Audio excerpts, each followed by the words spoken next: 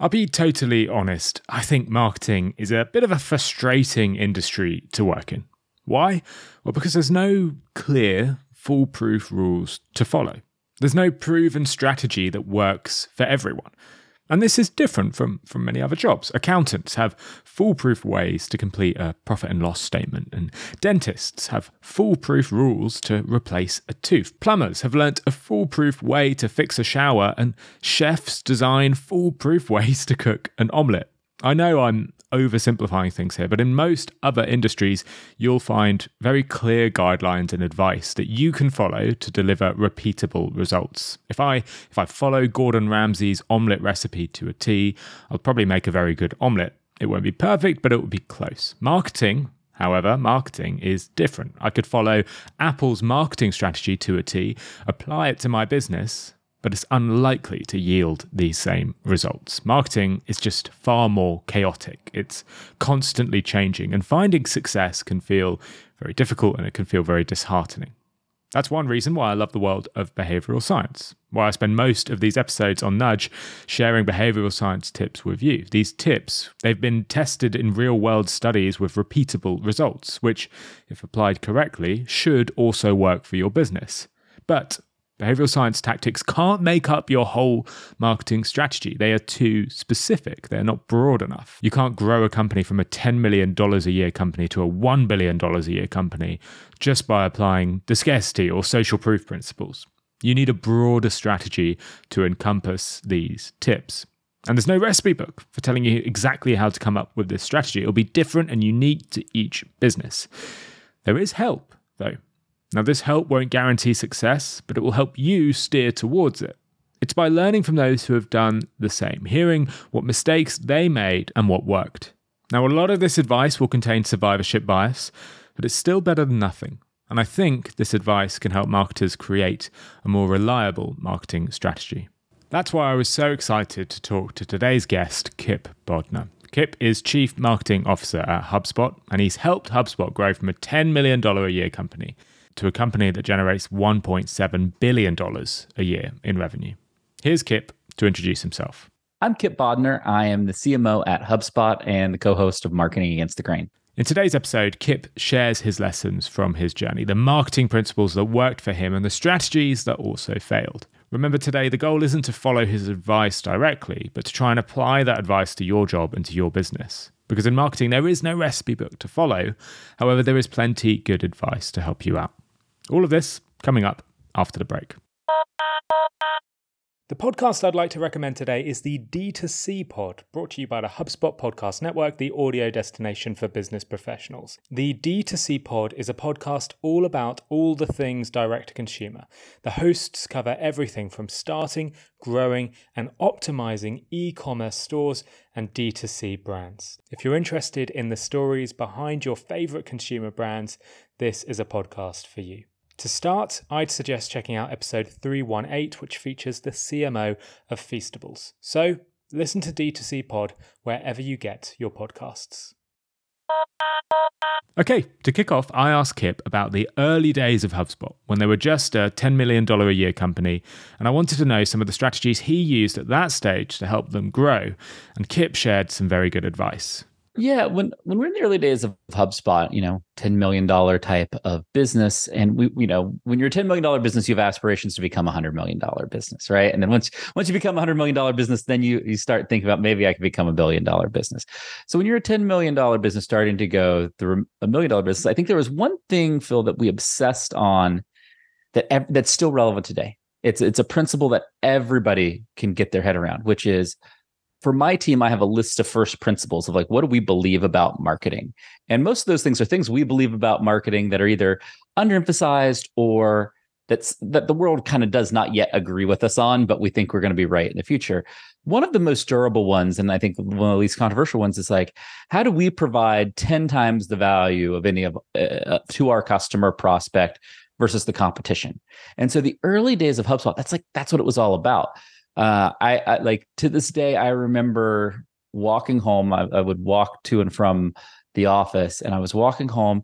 I just got the idea. I was like, we're paying all this money for stock photography. We're serving all these SMBs who just don't have the images for their content. What if we just paid a photographer to take 1,000 stock photos that we could just give away for free for people to use. I was like, instead of them paying hundreds of dollars, they'll get that value for free. And that is like it's a 10x value. And this was back before, AI image creation, all those things were like stock photography was one, not that great, and two, very expensive. And so we did that and it took off. It was huge because we'd hit that delta in value where what it cost out in the world versus what we were giving it away free for was so significant that, hundreds of thousands of people came and discovered HubSpot through that one idea. And you can still apply that principle today in any way, in any business, but it is the principle I think we spent the most time obsessing over. We would always have discussions of like, is this good enough? Is it valuable enough? Are we positioning this, whether it be an ebook, blog article, a product detail page? Is it clear enough? Is it clearly depicting the value? Like that was lesson number one. Kipp and his team would constantly ask themselves, does this idea have the ability to get 10x returns? If it does, then let's try it. If not, then let's not bother. This advice really resonated with me. I found in my job and in this podcast that it is very easy to say yes. It's easy to say yes to new guests, to going on other podcasts, to working on a new course or collaborating with another creator. Saying yes is very easy. Saying no is very hard. But this 10x principle is a way to help overcome this. I can analyze each possible project and ask myself, will the effort I put in have a 10x return? If not, let's not do it. And I think this is a much smarter way to manage someone's workload and to determine which projects a marketing team should work on. And it's something I need to start doing urgently. Anyway, back to Kipp for lesson number 2. Lesson number 2, we had Christopher Lockheed on Marketing Against the Grain, and he had a sentence that I loved, which is like, different is a choice, better is a debate. Right. And you don't want to ever get in the better debate with people. You want to be different. And the other thing we did in the early days is we were a transformational business. We weren't a better mousetrap business. We were a transformational business. And the difference is when you're a better mousetrap, it's like, oh, I have this product. It's like these other products, but it's 10 times cheaper, 10 times better. And you just basically debate with people. Is it 10 times better? Is it 10 times cheaper? And you convince some portion of those people every month to believe that. We said, hey, we do inbound marketing. And inbound marketing is a very different way of doing marketing. You were used to doing outbound marketing, and outbound marketing is becoming less effective. So you should come over and do this inbound marketing strategy with us. And it was a clear kind of highly delineated choice between the old way and the new way. The challenge with transformation is it takes a while. It's more evangelical. You have to convince people. They have to see it. You kind of get the early adopters, and then you kind of sneak along and get some of the later adopters. And so it took us, 5 to 7 years for inbound marketing to really take off, really become a thing. But when it did, we had such market share and mind share that really catalyzed our ability to become a $100 million business. I don't think we become a $100 million business without inbound marketing. So a bit of context for those who don't know, HubSpot popularized this term, inbound marketing. Inbound marketing is now very well known in marketing circles, but for the non-marketers out there, inbound marketing essentially means creating content that draws people in. It might be that the content's not even related to the product or service you offer, but once you've drawn people into your blog, your email newsletter, your webinar series, whatever it is, you can then start to convert them. It's a smart tactic. Research shows that we're more likely to buy products from people and brands we know and trust, and HubSpot became that brand by drawing people in with their content. Kipp's point, however, isn't just that they popularized inbound marketing, it's that their marketing stood for something totally different from their competitors. While HubSpot's competitors like Salesforce and Marketo were talking about features and product benefits, HubSpot was teaching people how to do inbound marketing. This might have harmed their short-term sales, but it grew their brand awareness and it grew their trust. And this, partly due to the mere exposure principle and the liking principle, helped HubSpot grow.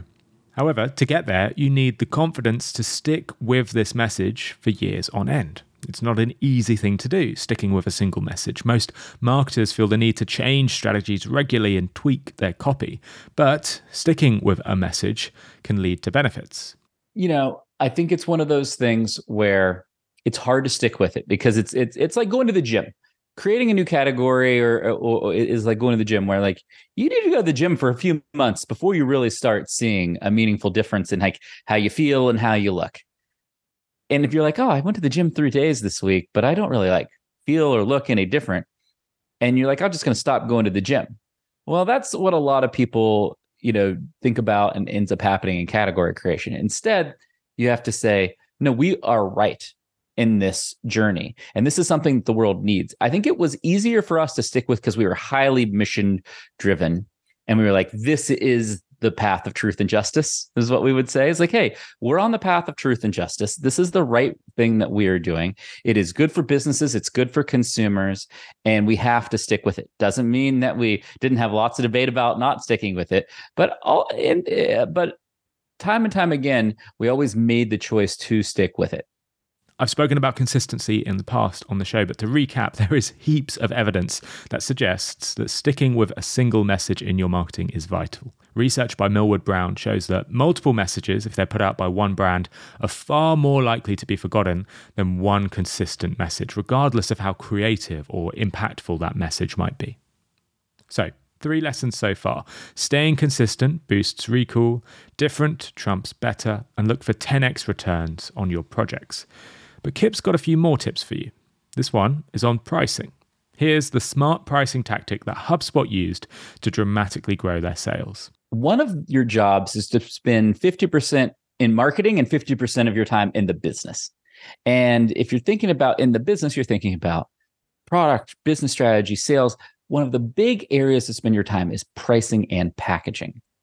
And the reason is that most companies out there, especially subscription companies, are under optimized, under leveraged in their pricing and packaging. In the early days of HubSpot, we had a challenge with customer dollar retention. So we'd have people cancel and we would have to sell a bunch of new customers to kind of make up that cancellation. It's hard to grow on top of that, right? And so what we said is our problem is we had what was called a single access pricing model. You could pay us a set number for our basic edition, our professional edition, or our enterprise edition. That all transformed for us when we added a second pricing model, which is, hey, in addition to that, you're going to pay us for the number of contacts you're marketing to, sending emails to, et cetera. And once we did that, then as people grew their lists, they paid us more, and that offset the people who were canceling or churning off of their subscription. And that allowed us to grow at a much faster rate. And I think a huge tool for any business is pricing and packaging, and it's under leveraged. And if you're a marketer, your job is to clearly articulate the value of the product and make sure the value of that product maps to the pricing model so that you're properly capturing all of that value in the pricing and packaging. HubSpot started to rapidly grow when they charged customers not just a flat fee for using their product, but a variable fee based on how many email contacts the customer had. This genius pricing strategy allowed HubSpot to charge their power users, who relied on the tool the most, more than their light users. Now, if this example seems a little too abstract to some of you, here's a parallel example of similar pricing model that you've almost certainly experienced. Nespresso coffee pods. See, prior to these pods, at-home coffee was sold almost consistently on a total volume basis. £4 for a jar of instant coffee or £10 for a bag of beans.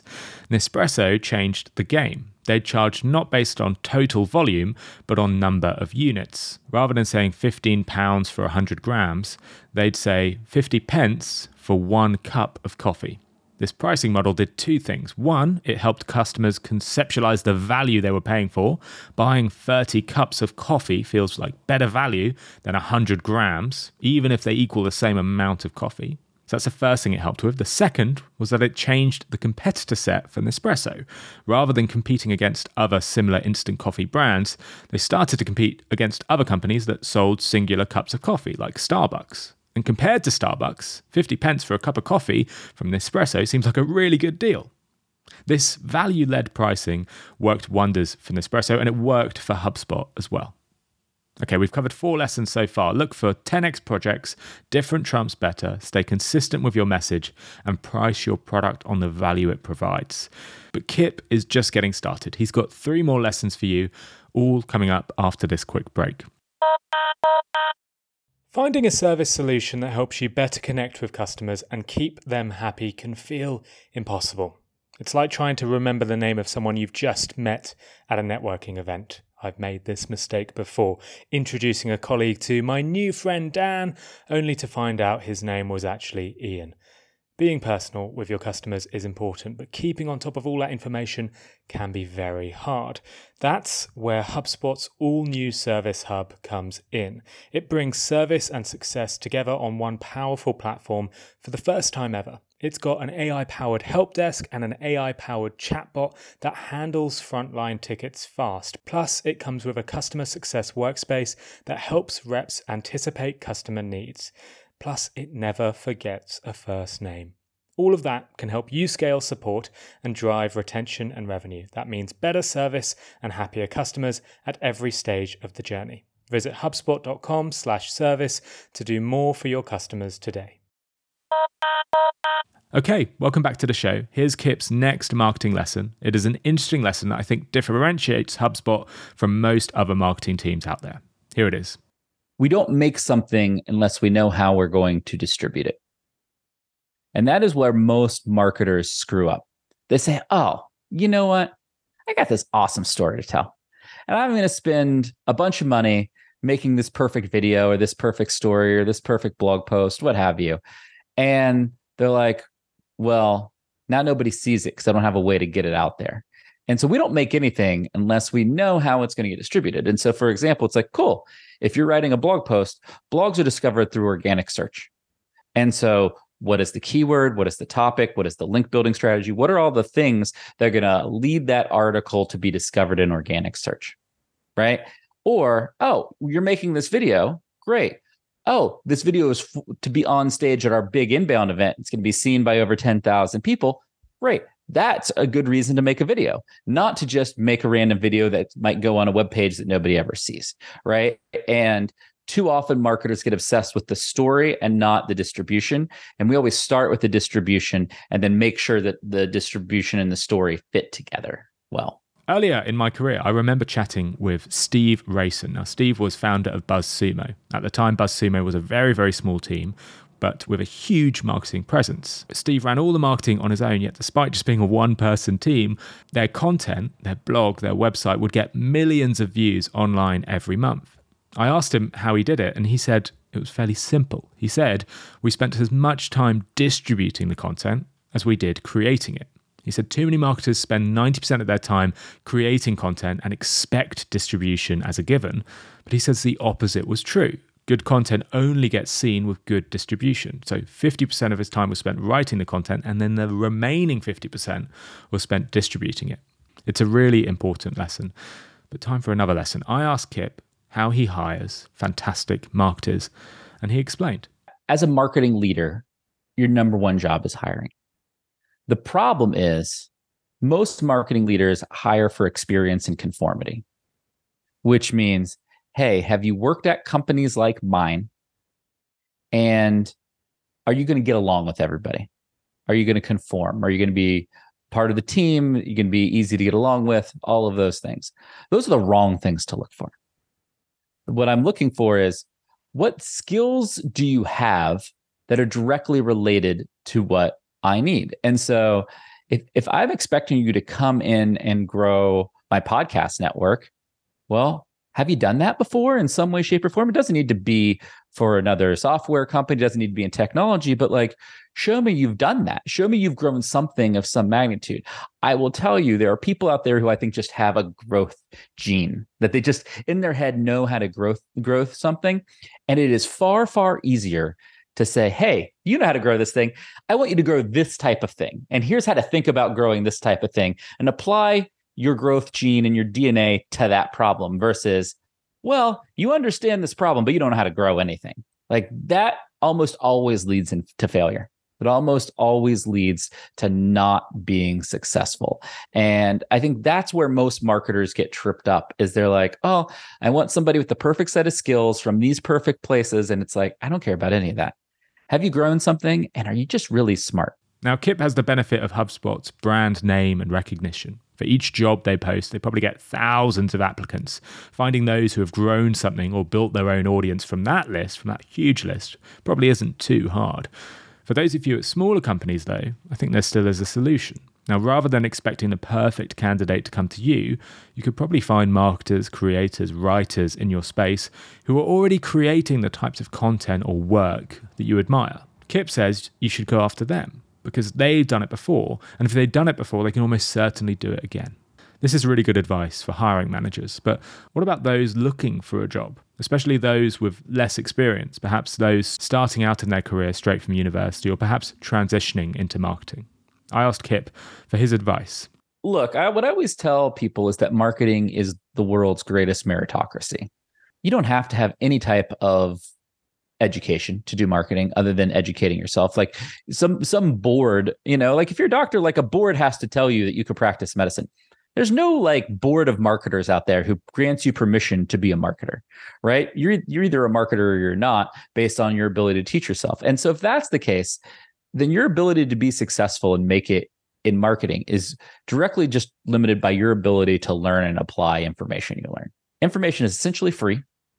And so if I were out there, if I was 18 to 22 years old right now, all I would do is obsess about learning the mechanics and strategies and principles of marketing and applying them to something, whether it be an email newsletter, growing a big YouTube channel, TikTok following, what have you. Because once you have that, you can kind of start monetizing, and then maybe you don't even need to do a real job, or you can demonstrate like, hey, I understand this. I've learned all the things. The problem with most people in marketing is that they don't try enough stuff to get the failure feedback. Like you need to know like, oh, I tried the show and it sucked and it didn't work because this part was boring. I didn't frame up the intro right. All of those things. Until you learn those lessons, like you can't get good at it. This got me wondering. What would Kipp do today if he had to stand out? What would he do if he had to present himself in a positive light to marketing companies out there? How would he build his own audience and get a job? I asked him. Yeah, if I was 23-year-old me, because when I was 23 years old, I'd wake up at 5 a.m. every day and I'd write a blog post, and then I'd go to a day job, and then I'd come back and I'd do some more blogging, social media and stuff. If I were me right now, I would do the same approach, but I would do YouTube. I think YouTube is the most powerful platform that we have today for building a highly engaged audience that you can either directly or indirectly monetize for yourself, for business, through partnerships, what have you. And I would obsess about building a YouTube channel with 100,000 subscribers. Like that, I would wake up every single day thinking about how you can do it. I am right now. Like our YouTube channel is almost to 10,000 subscribers, and I'm obsessed about like, how do we get to 100,000 subscribers? Because that's where I think you really start being relevant in that platform. Okay, very good advice. Definitely not something I've mastered, but while on the subject, you should go check out Nudge Podcast on YouTube. I could definitely use some more subscribers on there. So let's recap all these lessons. We had look for 10x projects, different trumps better, stay consistent with your message, price your product on the value it provides. And then after the break, we covered how you should only create if you know how to distribute, how you should hire people not for conformity, but for demonstrated ability. And if you're looking to be hired, demonstrate your ability in a public setting. This advice is golden. It's helped me rethink how I market this podcast, and it's helped me in my day job too. So I really hope it helps you. Now, we've reached time today, but Kipp had 2 more lessons for me. He told me one lesson that he said almost every other marketer disagrees with. That was a really good one. And he told me how you should apply AI in your marketing team.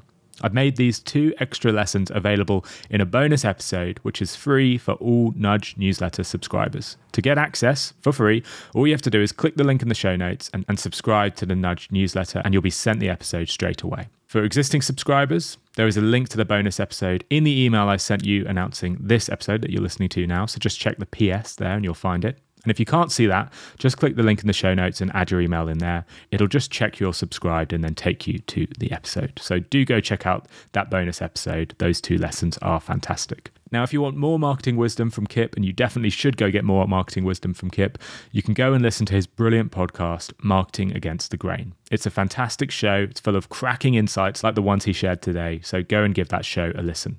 Kipp was kind enough to have me on the show.